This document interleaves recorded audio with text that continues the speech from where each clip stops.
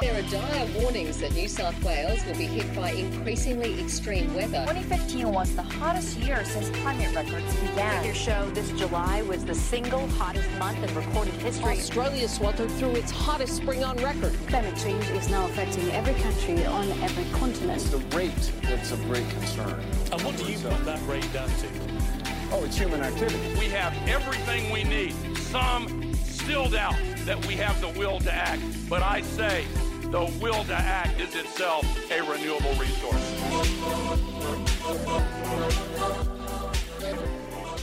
Hi there, I'm Anthea from Foodswell and the host of Nourishing Matters to Chew On. This podcast aims to share ideas and inspiration about action that we can all take to eat better, more regeneratively and well, and care for the people and places that make our food possible. It takes its cue from big picture ideas, and we speak with people whose work makes positive change land on the ground, here where we live, love and eat.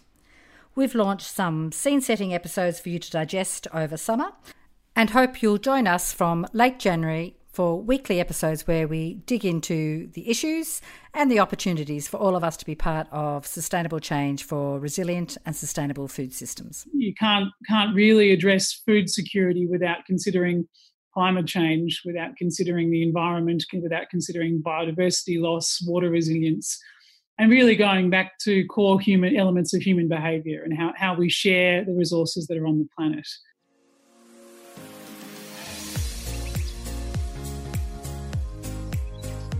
Welcome to Nourishing Matters to Chew On, a podcast that takes its cue from big picture, healthy and sustainable food system agendas and digs in to explore their implications and how they are landing here in Australia.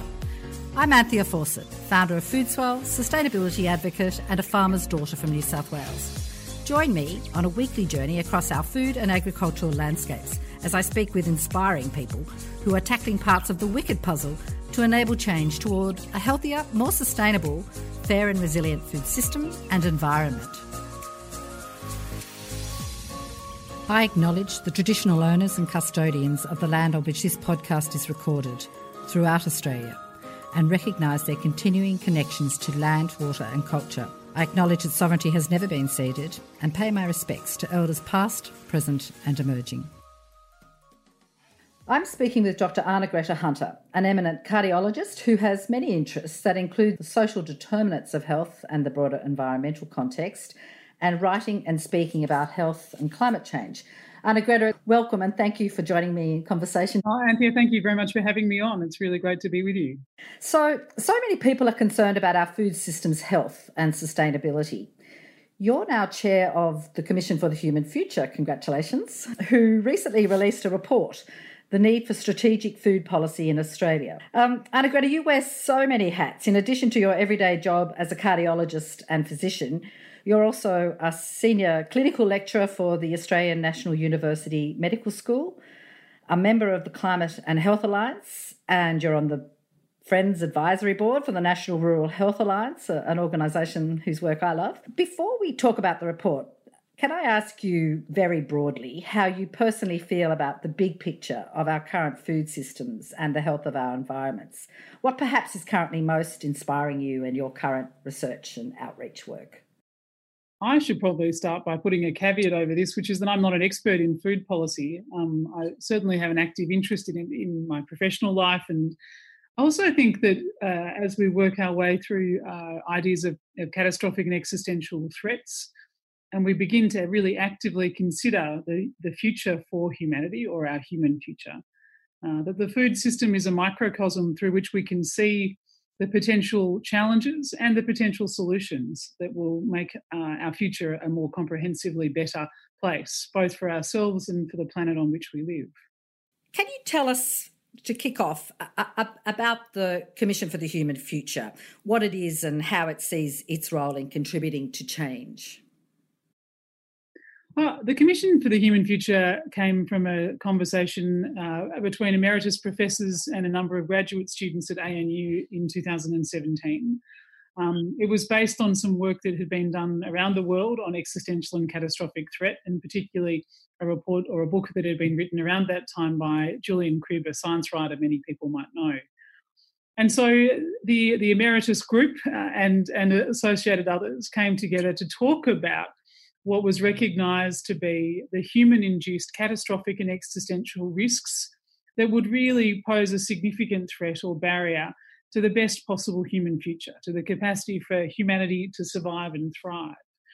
And so that was highlighting the human-induced threats to our future, so environmental threats like climate change and pollution, food security, water security, biodiversity loss, the technological threats like the unregulated or poorly understood use, I think, of technology, or particularly artificial intelligence, and the human behaviour issues like war, and particularly nuclear war as a potentially existential threat to humanity, really wiping out our human future.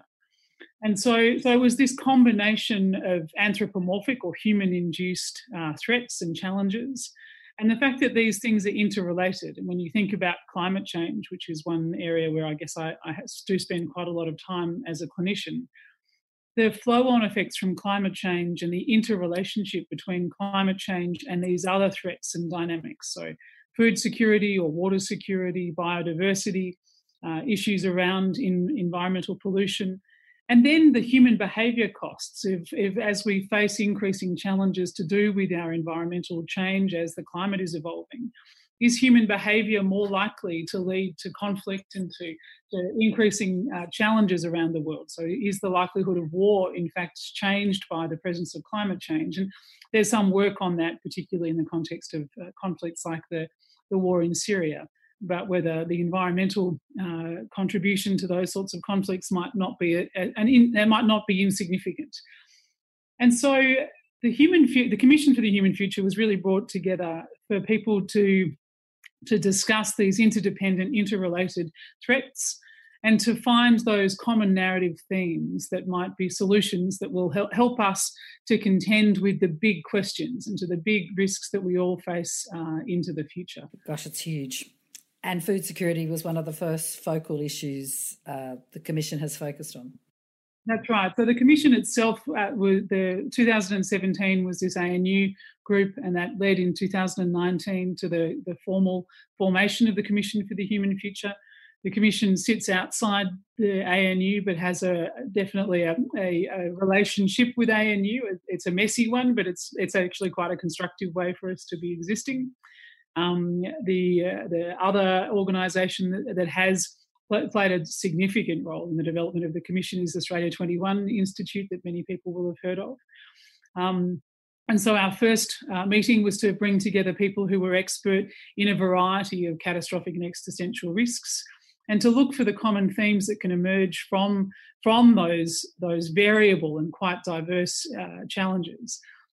What were the common themes that emerged from that first report? The common themes were using science seems to be quite sensible. So actually understanding the research, understanding the literature, and that means a broad and fairly inclusive use of the word science. So that's recognising that different knowledge systems have a lot of merit, and particularly an appreciation, I think, of Indigenous knowledge and Indigenous culture can inform a significant amount of our scientific understanding of the risks that we face.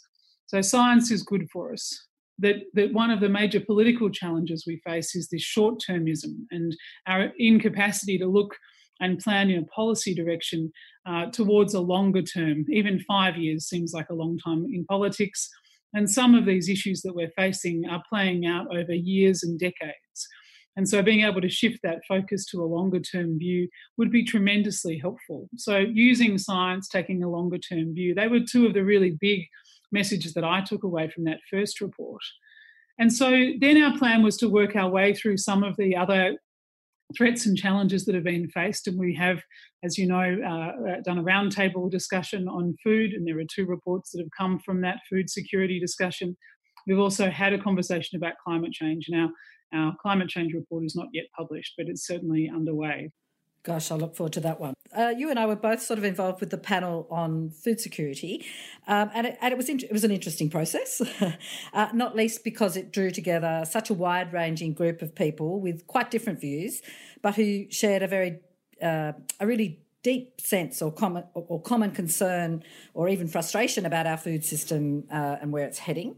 How do you see the Strategic Food Policy Report making a contribution, and who is it primarily intended for?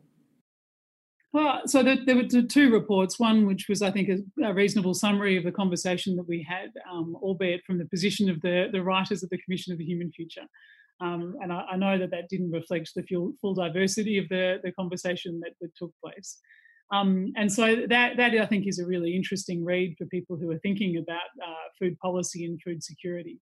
The second report was really focused on policymakers, and that's actually focused at a government level or on a think tank level, on an advocacy level, getting people to really engage with the sorts of solutions that are out there for food systems, and particularly looking at food system resilience in a changing climate. Mm-hmm. One of the key messages of that policy report was to call for greater coordination of what it refers to as the sprawling governance of Australia's food system, the policy for which is currently spread across some 14 or more government departments and agencies and aren't really connected through a central authority, legislation or even a ministerial portfolio. Do you see the report as helping to join dots or help build coalitions to support work already underway in key environmental and public health areas? I think this is why I see it as a microcosm or a really nice example. It's not really a microcosm, but it's a nice example of these complex interdependent issues. There was some discussion about the need to have a department for food, wasn't there? And I think so many of the times we talk about complex, interdependent or wicked problems, we find ourselves really facing the knowledge silos, the fact that that health is just put in the Department of Health, and that the transport relationship or how we move around as humans is excluded from the health dynamic. And I think about that a lot as a cardiologist, that nutrition and the cities that we live in and the transport that we use all are related, really significant related health factors. So for food, again, the same thing. We've got multiple government departments, or at a university, multiple different parts of the campus that have influence and have relationships with food policy and with the food system. How do we bring together these complex dynamics into an effective and cohesive conversation? There was quite a lot of really interesting discussion about whether to create a department for food or whether you have a food in all policy approach. I mean, I think this really adds further weight to that conversation that we really need to have about being able to have broad, multidisciplinary, transdisciplinary discussions at a university or an academic level, at a society and at a community level, and particularly at a government level, if we're going to solve these complicated problems. I know when we think about climate change, it's easy to put climate change into the Department of Energy or Environment. But in fact, climate change policy probably needs to be in all elements of government as well. And we're going to have the same sort of dynamic if we were thinking about writing a similar sort of report for climate change. I've no doubt we would come up with a similar conclusion that it needs to be in all elements of government. And so, well, hopefully what this report does is provoke that discussion. I'm not sure how much will actually influence government decision making, but I know that we can provoke a couple of discussions, and that's a really interesting and useful, hopefully useful contribution to make. I'm sure it is, and I'm sure it'll link up with things like the Obesity Coalition and from their recommendations for 8 key actions to tackle the obesity pandemic, which include action on active transport. And that, of course, relates to climate change. Okay, back to the report. It describes 7 policy challenges and and offers 7 policy recommendations to build a more healthy, sustainable, economically viable and resilient food system. What are some of the key recommendations of the report that perhaps resonate most strongly with you personally? So, look, I think there are a range of different parts of the recommendations, and there were 7 fairly solid recommendations, and it's probably worthwhile just going through them very briefly. Firstly, a fit-for-purpose food policy governance to drive for national food reforms, the policies and programs, with a view to assigning ministerial and senior official responsibility for a national food policy framework. And so that's that. Let's put food across into each element of government. Let's implement, number 2 was implementing a new national program to recognise soil as a national asset. I get the sense that there's about to be a little wave of climate change discussion around soil and how important that is in decarbonising our environment. And so again, this interdependence of problem solving is really important. Number 3 was to incentivise and enable urban and peri-urban food production through financial support and revised regulatory structures to improve national and local food security. And isn't that interesting, again, in the context of climate change and particularly in the context of the coronavirus pandemic, about that need to really work on your local food resilience. Number 4, supporting and encouraging and protecting small and family-owned food producers, processors and suppliers through regulatory reforms, industry protections and support and innovate business models and solutions in the food system. Again, this is thinking that it's all very well to try and design a food system, but we really have to think about how the food system runs. And so a move towards a smaller business and family-owned, making sure that we're looking after the employment and the financial security of our communities. Number 5 was enabling efficient, transparent and equitable water utilisation. And water, of course, is in the list of things that we can talk about in terms of catastrophic threats to human futures. At the moment, we've got a lovely amount of water. It's raining outside in Canberra today. And when I contrast this with last year, it's quite a stark contrast with an extraordinarily deep drought and towns without water. We really need to change our attitude to water, and to valuing that as a resource is tremendously important. And it's tremendously important because water is an essential part of life, but it's also tremendously important for our food security. Number 6 was to drive nationwide transition towards increased availability, accessibility and affordability of nutritious, safe and whole foods and healthy eating practices. So there was a really interesting set of conversations about what we should or shouldn't eat. And I try personally as a practicing doctor not to be particularly prescriptive in that. I think there's a tremendous amount of research that says that the less processed our food is, the better it is for us. And I think there was broad consensus on that. And so I think that's a really solid recommendation. Number 7 on the final recommendation was to establish a national food, fisheries and agriculture knowledge program, including strategic vision and central coordination of domestic research agenda, funding support for research efforts and upscaled international engagement with the export of research and technology. And again, I think a fantastic recommendation that's come from that report to engage locally, federally and internationally to improve our food system resilience. Yeah, thank you for that. And there's so much great work going on in that healthy and sustainable food systems agenda area, isn't there? So I think that's a very comprehensive summary. And I know personally, having grown up on a farm, the whole issue of land conservation, climate proofing and anti-desertification with all these extreme events and extreme drought, extreme flooding, where do our soils go? It's viscerally near and present, isn't it? I was going to ask if you had any other reflections about the report or key take-home messages you'd just like to share. I think one of the really powerful messages from the report is the interdependence and interrelated issues here, that you can't really address food security without considering climate change, without considering the environment, without considering biodiversity loss, water resilience, and really going back to core human elements of human behaviour and how we share the resources that are on the planet. And so I'm hoping that comes through in the report, and it certainly comes through in the ongoing work for the Commission for the Human Future. Okay, so the report was prepared pretty much in the early days of COVID, when we didn't know how long the journey was going to be. And now with COVID 6 months on, food has become even hotter on the agenda, and there are many incredible groups providing food support and relief in really collaborative and innovative ways, promoting urban agriculture and more.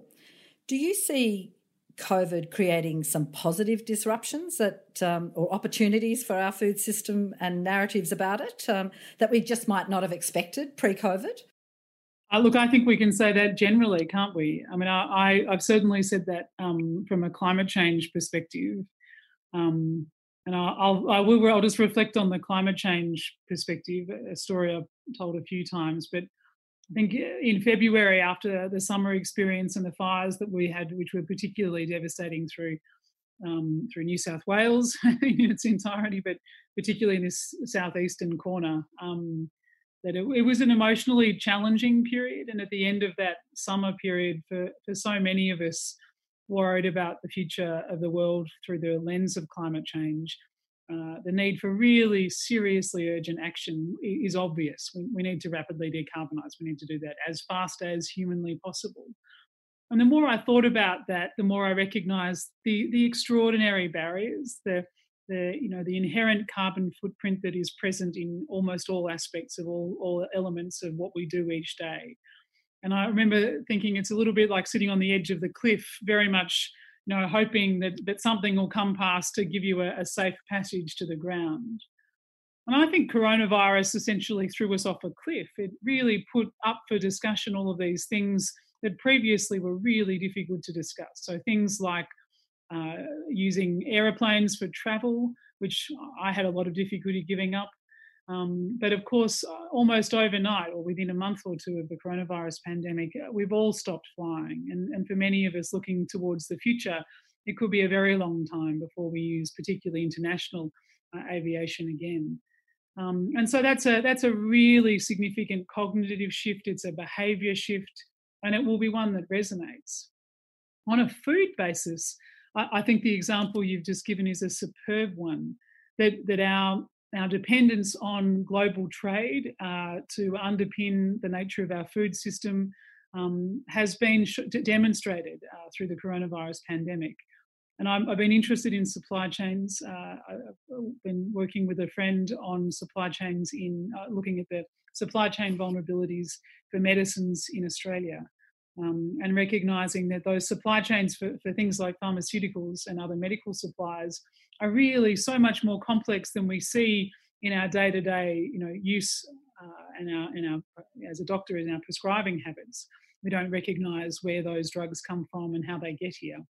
And I think similarly in our food experience, when we go to the supermarket, we're buying things and we don't always have a good appreciation of the full supply chain experience that surrounds those foods.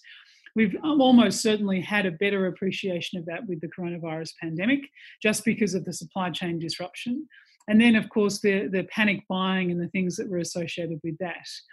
And what we're going to unfortunately see, I think, is as financial insecurity becomes more significant in Australia, the need for communities to work together to support each other in food resilience will be really important.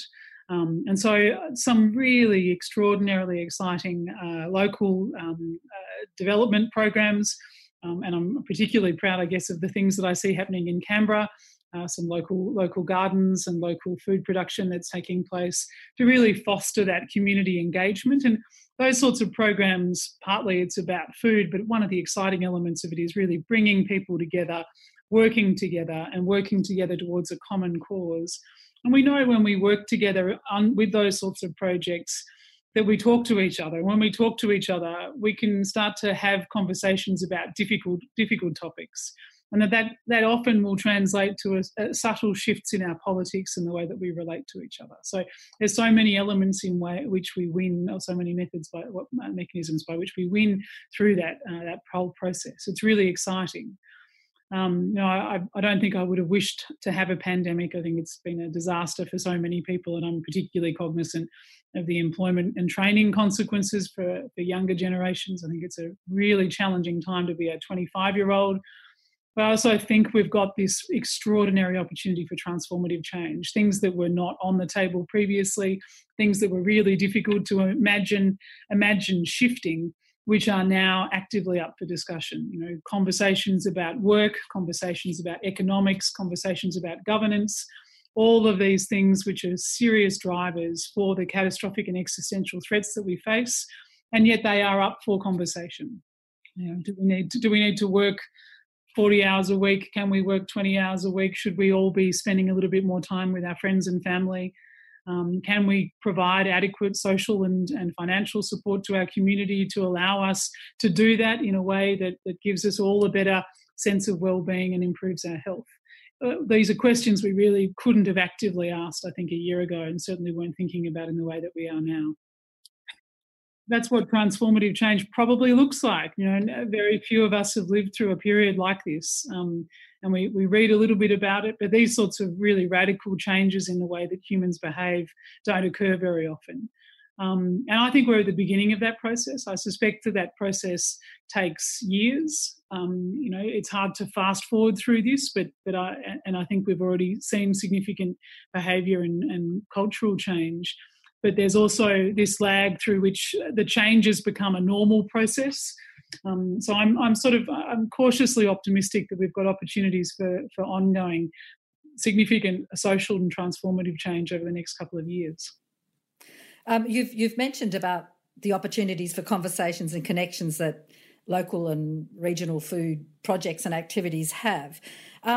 COVID's obviously having a huge impact on our health in a variety of ways, on our health and well-being, and also loneliness and mental health and so forth.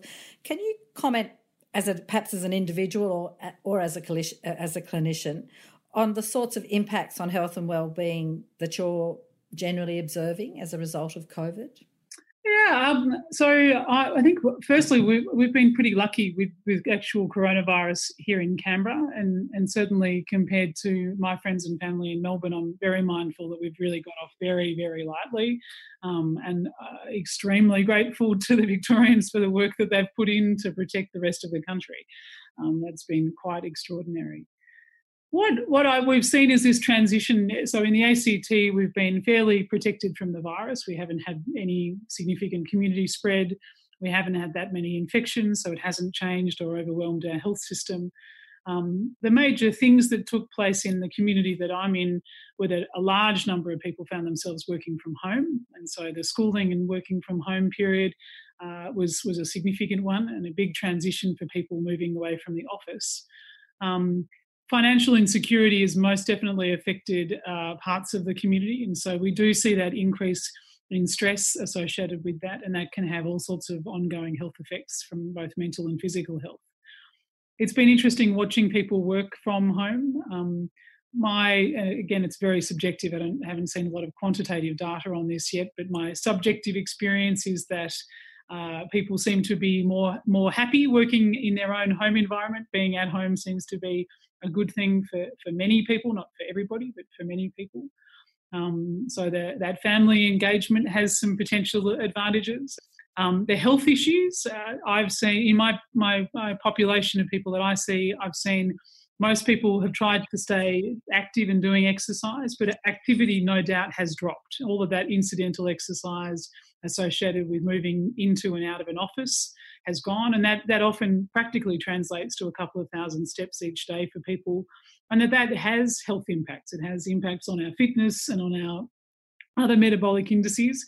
And I think so many people have put on a couple of kilos this year. I really think that's been a dominant theme. And I think it's about 5 kilos on average for the year. And so that definitely has happened. But the health consequences of that will go on for a little longer. We will see this change in exercise and activity resonate for some time to come yet. And I think the mental health effects will probably continue into next year. I just think we've got a really interesting period ahead. Watching Victoria come out of lockdown, the mental health impacts of being at home and isolated for a long period of time, the processing of that experience will take a lot longer. We know that from other traumatic events like bushfires. And come next March, when JobKeeper and other support systems change, it'll be even more dramatic, one would imagine.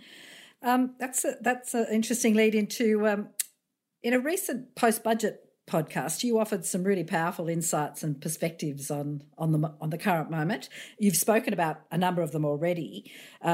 In that podcast, you spoke about the importance of care, the caring sector, social housing, and the importance of valuing dignity of everyone and recognising everyone. But you also spoke about the budget as something of a missed opportunity for some new conversations, but there were positive things that came out of it. What you also said that COVID COVID has shown how we as a community are ready to do really extraordinary things and want vision and change on climate and more. And you've alluded to that in the conversation already. I thought that was a really beautiful summary of how there's been this real coming together of energy and new conversations and concern to help each other, which is a great energy to build on. But you also spoke about the potential political or civil dangers on the horizon, given the possible dissonance between community values, concerns and aspirations for change, and the apparent deafness by the government in some areas of the budget, perhaps with regard to climate and equity. Would you like to comment or elaborate on that latter point? I'll reinforce the positive messaging first, and the positive messaging really comes from the fact that I think there's a tremendous appetite for transformative change. I don't think I'm the only person who wants to see climate action. Most of the research that's done says that it's around 80% of Australians do want serious policy change on climate to address climate change as a serious threat to Australia's future. And we have this then extraordinary opportunity. We've been disrupted. The disruption has taken place, and so that budget, I think, is a terrible missed opportunity to really invest in transformative change. To think imaginatively about what a budget is for and how it can be used, and how it can be used to foster and really encourage a well-being of community. And so I've got a particular interest, I think, in the transition towards a well-being economy. That most definitely is something that I would like to see us explore more actively. And what would that mean? It means that we invest in caring for each other. We invest in caring for our community. We invest in preventative healthcare. So that means we invest in facilitating active transport, in spending time with nature, in improved nutrition and much better social support. We stop putting people in situations where they're under such extraordinary financial pressure that they can't have secure housing, that they don't have secure access to entertainment and to meaningful work in whatever way, shape or form that takes place, and that they don't have access to adequate nutrition. And we know all of those things then resonate through their health and increased health services required. And so you wanted me to comment on the potential pitfalls. The polarisation that we see is the other end of the spectrum. So on the one side of the spectrum, you see this extraordinary coalition of people coming together. We've acted to try and suppress a virus that we could see threatening our community. And I think that narrative is easily transformed to say, well, if we can work together to suppress this virus, let's work together to confront the elephant in the room, which is the major threat of climate change, which is, I think, coming at us with an increasing velocity. And so we can use the skills that we've developed with the coronavirus pandemic to confront the climate change disaster that is unfolding. And you see that, I think, nicely demonstrated through the recent election results, both in New Zealand and here in the ACT, where people are really voting for transformative change. They're voting for new ways of doing things. They don't want the old normal. They'd like to see a new way of doing things in the future. And that's an extraordinary thing to see, and it should give, I think, some hope and inspiration to a new wave of politicians who are interested in doing things differently.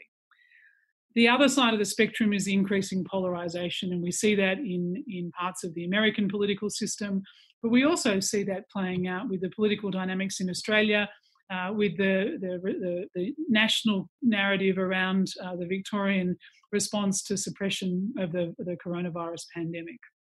I think in time we're all going to be extraordinarily impressed by the work that the Andrews government did on that virus suppression. And yet the federal politics and the political dynamic of that really seem to enjoy the polarisation. And so what we see in the polarised politics end of the dynamic is that we're not coming together as a community. We're not being grateful for the work that other people are doing, and that anger grows and people get aggressive and they start to fight each other. And so that's what I was alluding to in that podcast discussion. When you put people under financial stress, so you start to remove some of the social security blanket that cares for people through a really difficult period, and you've got this political dialogue, which is not particularly doesn't build community, but actually undermines it. You have what we know that will commonly lead not to a revolution that brings the community together, but towards an increase in community dissent and debate. And often that can be quite destructive. And so I think that's the potential risk we run at the moment, is that we're heading to that end of the spectrum in various parts of the country. And we've got these bubbles where community are working together, places like the federal seats that have voted in independence, like Warringah and the federal seat of Indi, small jurisdictions like the ACT, and local government areas where people are working together. And so we'll see this polarisation of communities that will care for each other and communities that are really pulling each other apart. And as we look for new industries that are regenerative and sustainable, caring for the people who are transitioning from old industries is a part of that narrative, isn't it? And but I think a lot of people want to see a bit more action on conservation and land management and landscape planning. Absolutely. And so there's all these opportunities to have I don't like the phrase win-win, but they're wins for the planet, in that we can improve the environment, the local environment and the global environment.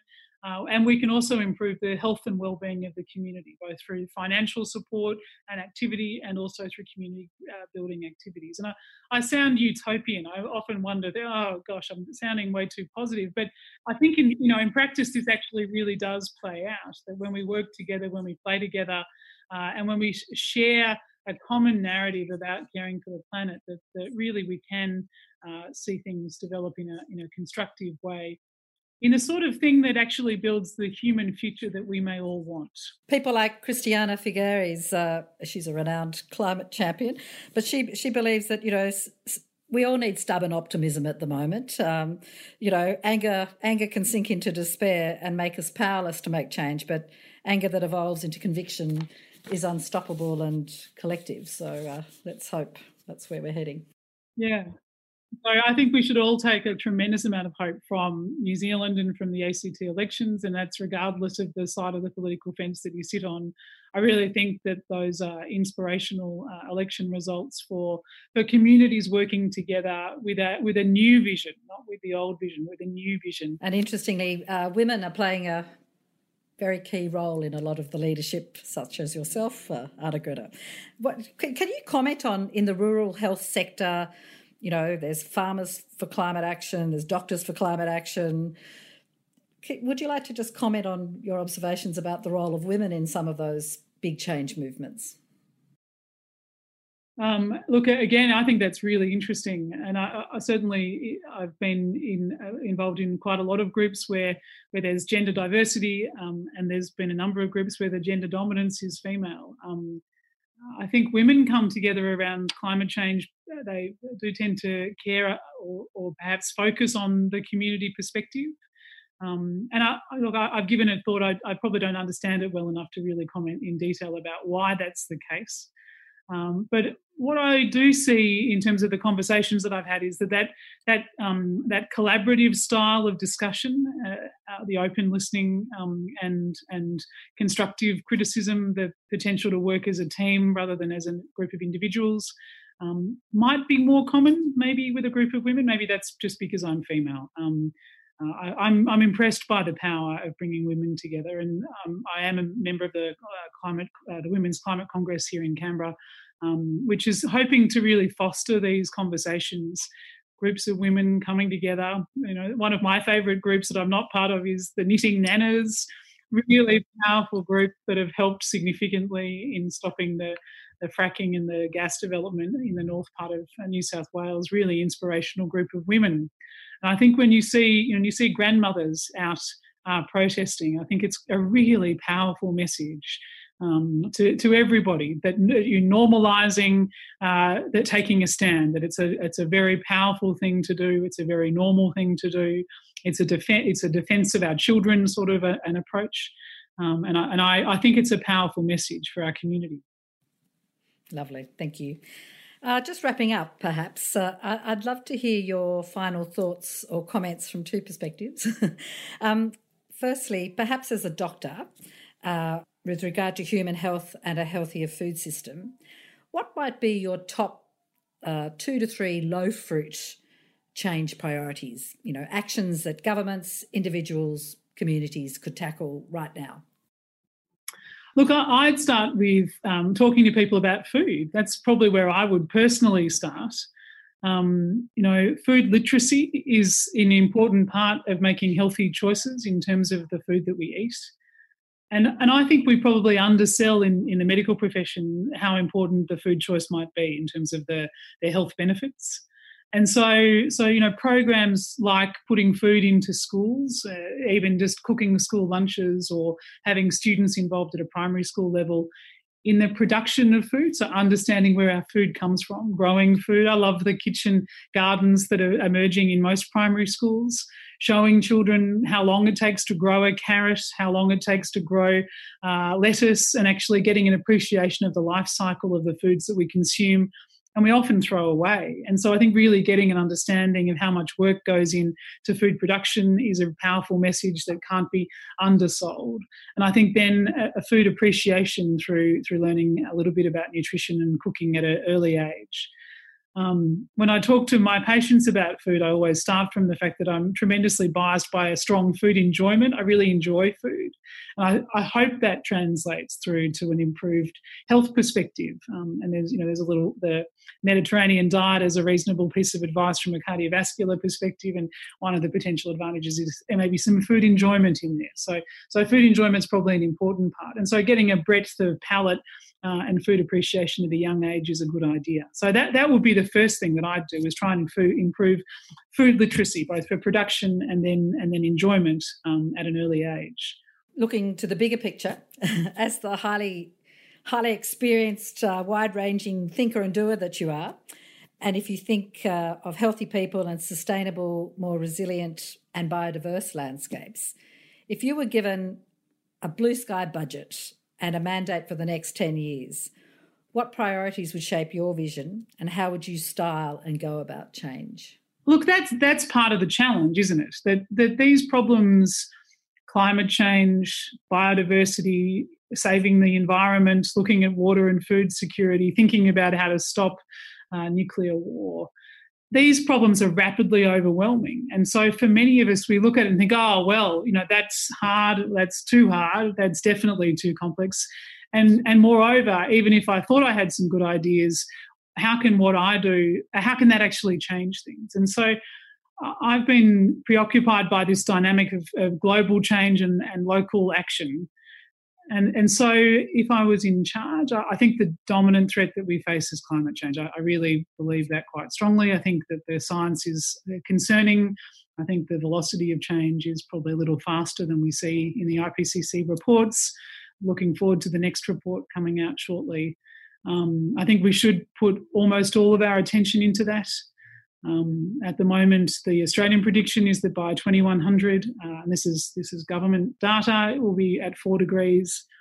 And that challenges habitability on the continent that we love, in parts of the city that we enjoy being in large parts of our landscape that we valued for a long time. And so if I was in charge, I'd make sure that narrative was spread and that we actually appreciate the true challenge of what we're up against, that threat it's not a conceptual risk, it's a real and very significant threat to our human future. And so I also think we can make significant changes to combat that, which improve our health and well-being, that improve our societal function. I think we should be exploring well-being economy, and I think we should put a price on carbon, and I think both of those things should be discussed more frequently than they are at the moment. I think working, as I said, the global versus local tension, we make all of these changes easier by looking after each other, and that's what we've learned from the coronavirus pandemic. And so fostering local community engagement. I'm fascinated by the local regenerative energy projects that we see in places like Yakandanda, Hepburn Springs, and popping up all around the country now. That's not just about transition to renewable energy, that's actually about fostering communities working together. And I think that's how we'll see meaningful change. So I would put that through as many parts of regional and rural Australia as are open to it, And I'd really, really get that rolled out as fast as possible, because I think that's one of the most effective mechanisms by which we will find ourselves working together to combat the threat that is most likely to change our future. Connection and inclusion, building onto new and different enterprises and caring economies. Rapidly decarbonise, protect the environment. We need to look after every tree is at this point sacred. We really need to look after our biodiversity. Again, we seriously underestimate the value of the natural environment that we have left, and we need to really work towards protecting that. And community engagement is the key, I think, to really seeing that achieved. So they're my 3 bits of advice. They put me in charge. Yeah. Thank you very, very much, Arnagretta. That's inspirational and a pretty good roadmap to me. Dr. Arnagretta Hunter, among her many and inspirational roles, is the chair of the Commission for the Human Future. To learn more about the Commission, get involved or support its work, please visit their website at humanfuture.net, where you can also download the report, The Need for Strategic Food Policy in Australia, that we've been discussing today, along with other reports and resources from the Commission. Thank you, Arnagretta. It's been such a pleasure to speak with you today. I've really enjoyed the discussion. I hope your listeners find it enjoyable too. Thank you so much for inviting me today. Thanks for listening. I hope this conversation offered some nourishing food for thought. To listen to more episodes of Nourishing Matters to Chew On, head to Foodswell's podcast page at foodswell.org.au/nourishing, or you can subscribe via Apple Podcasts, Stitcher, Spotify, Google, or wherever you get your podcasts. And stay in touch via Instagram at Nourishing Matters or Foodswell Australia. As this is a new podcast, we'd really value your support. So please give us a rating or review in your favourite podcast app so other people can find us too. Nourishing Matters to Chew On is proud to be on the Climactic network of podcasts and part of a collective of podcasters dedicated to inspiring positive action around climate change. Check out the other great podcasts on the Climactic network at www.climactic.fm.